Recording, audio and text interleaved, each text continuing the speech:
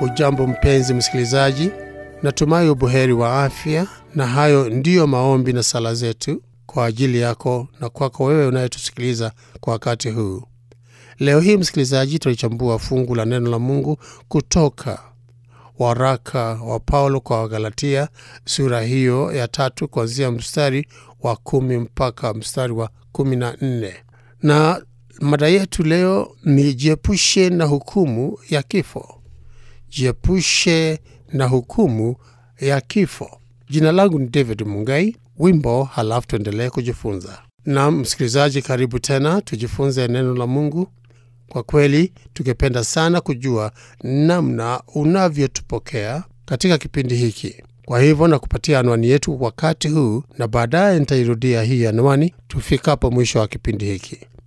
Anwani yetu ni Matumaini Trans World Radio, sanduku letu la posta ni 21514, kodi 00505, Nairobi. Matumaini Trans World Radio, sanduku letu la posta ni 21514, kodi ni 00505, Nairobi. Simu au SMS unaweza kutuma namna hii ni 0721 970 520, 0721 970 520. Na barua pepe unaweza kutuma letters@twr.co.ke, letters@twr.co.ke. Tarudia anwani hiyo baada ya somo letu. Basi msikilizaji, tulichambua fungu la neno la Mungu kutoka waraka wa Paulo kwa WAGALATIA, sura ya 3 kuanzia mstari wa 10 mpaka mstari wa 14. Na mada yake ni Jihepushe na hukumu ya kifo cha milele. Nasoma sasa fungu hili la neno la Mungu. Kumbuka ni WAGALATIA sura ya 3 na mstari wa 10 mpaka 14. Neno lasema hivi: kwa maana wale wote walio wa matendo ya sheria wako chini ya laana, maana imeandikwa, amelaaniwa kila mtu asiyedumu katika yote yaliyoandikwa katika kitabu cha Torati ayafanyaye.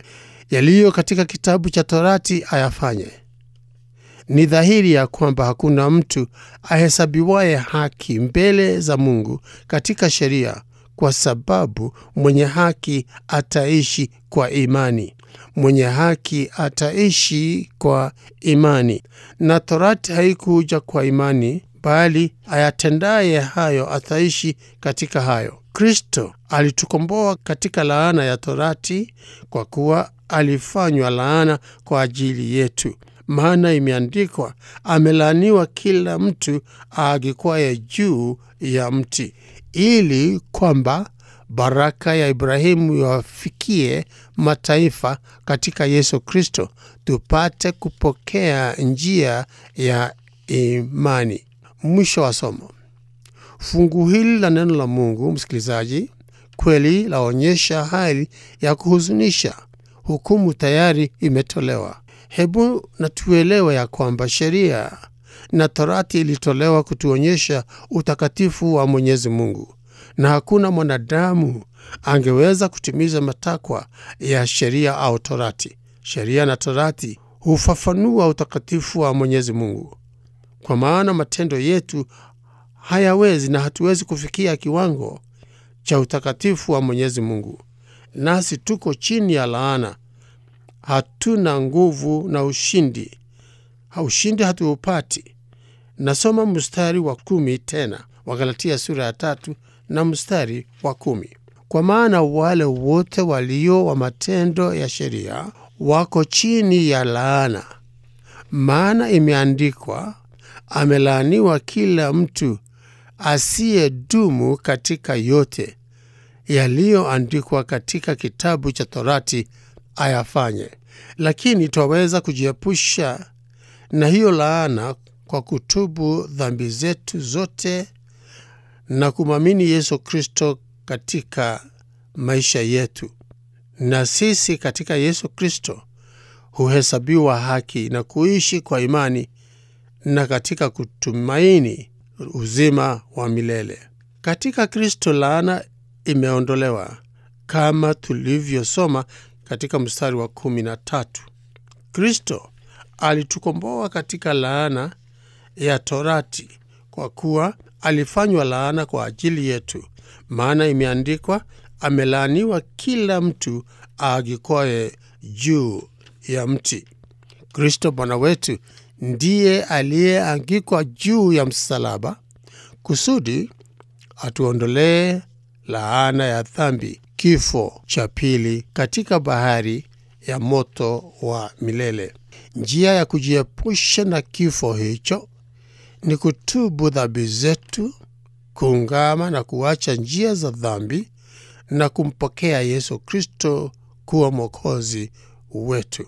Tukisema ya kwamba hatuna dhambi tutajidanganya wenyewe, lakini tukiziungama dhambi zetu, yeye ni mwaminifu na wa haki kutusamehe dhambi zetu na kutupa tumaini la uzima wa milele.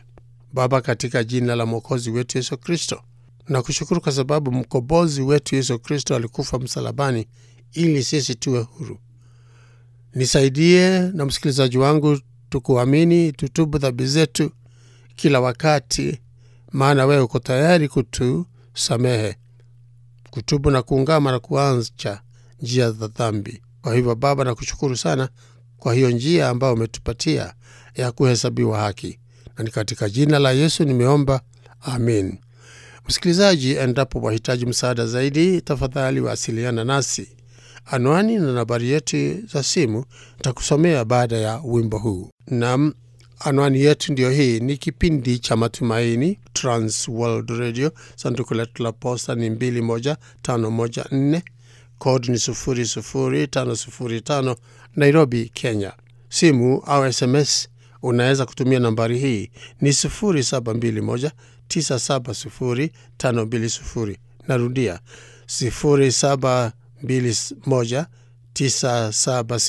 0721970520.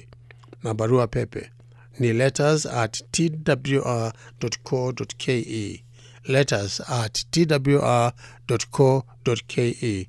Jina langu ni David Mungai. Kwaheri.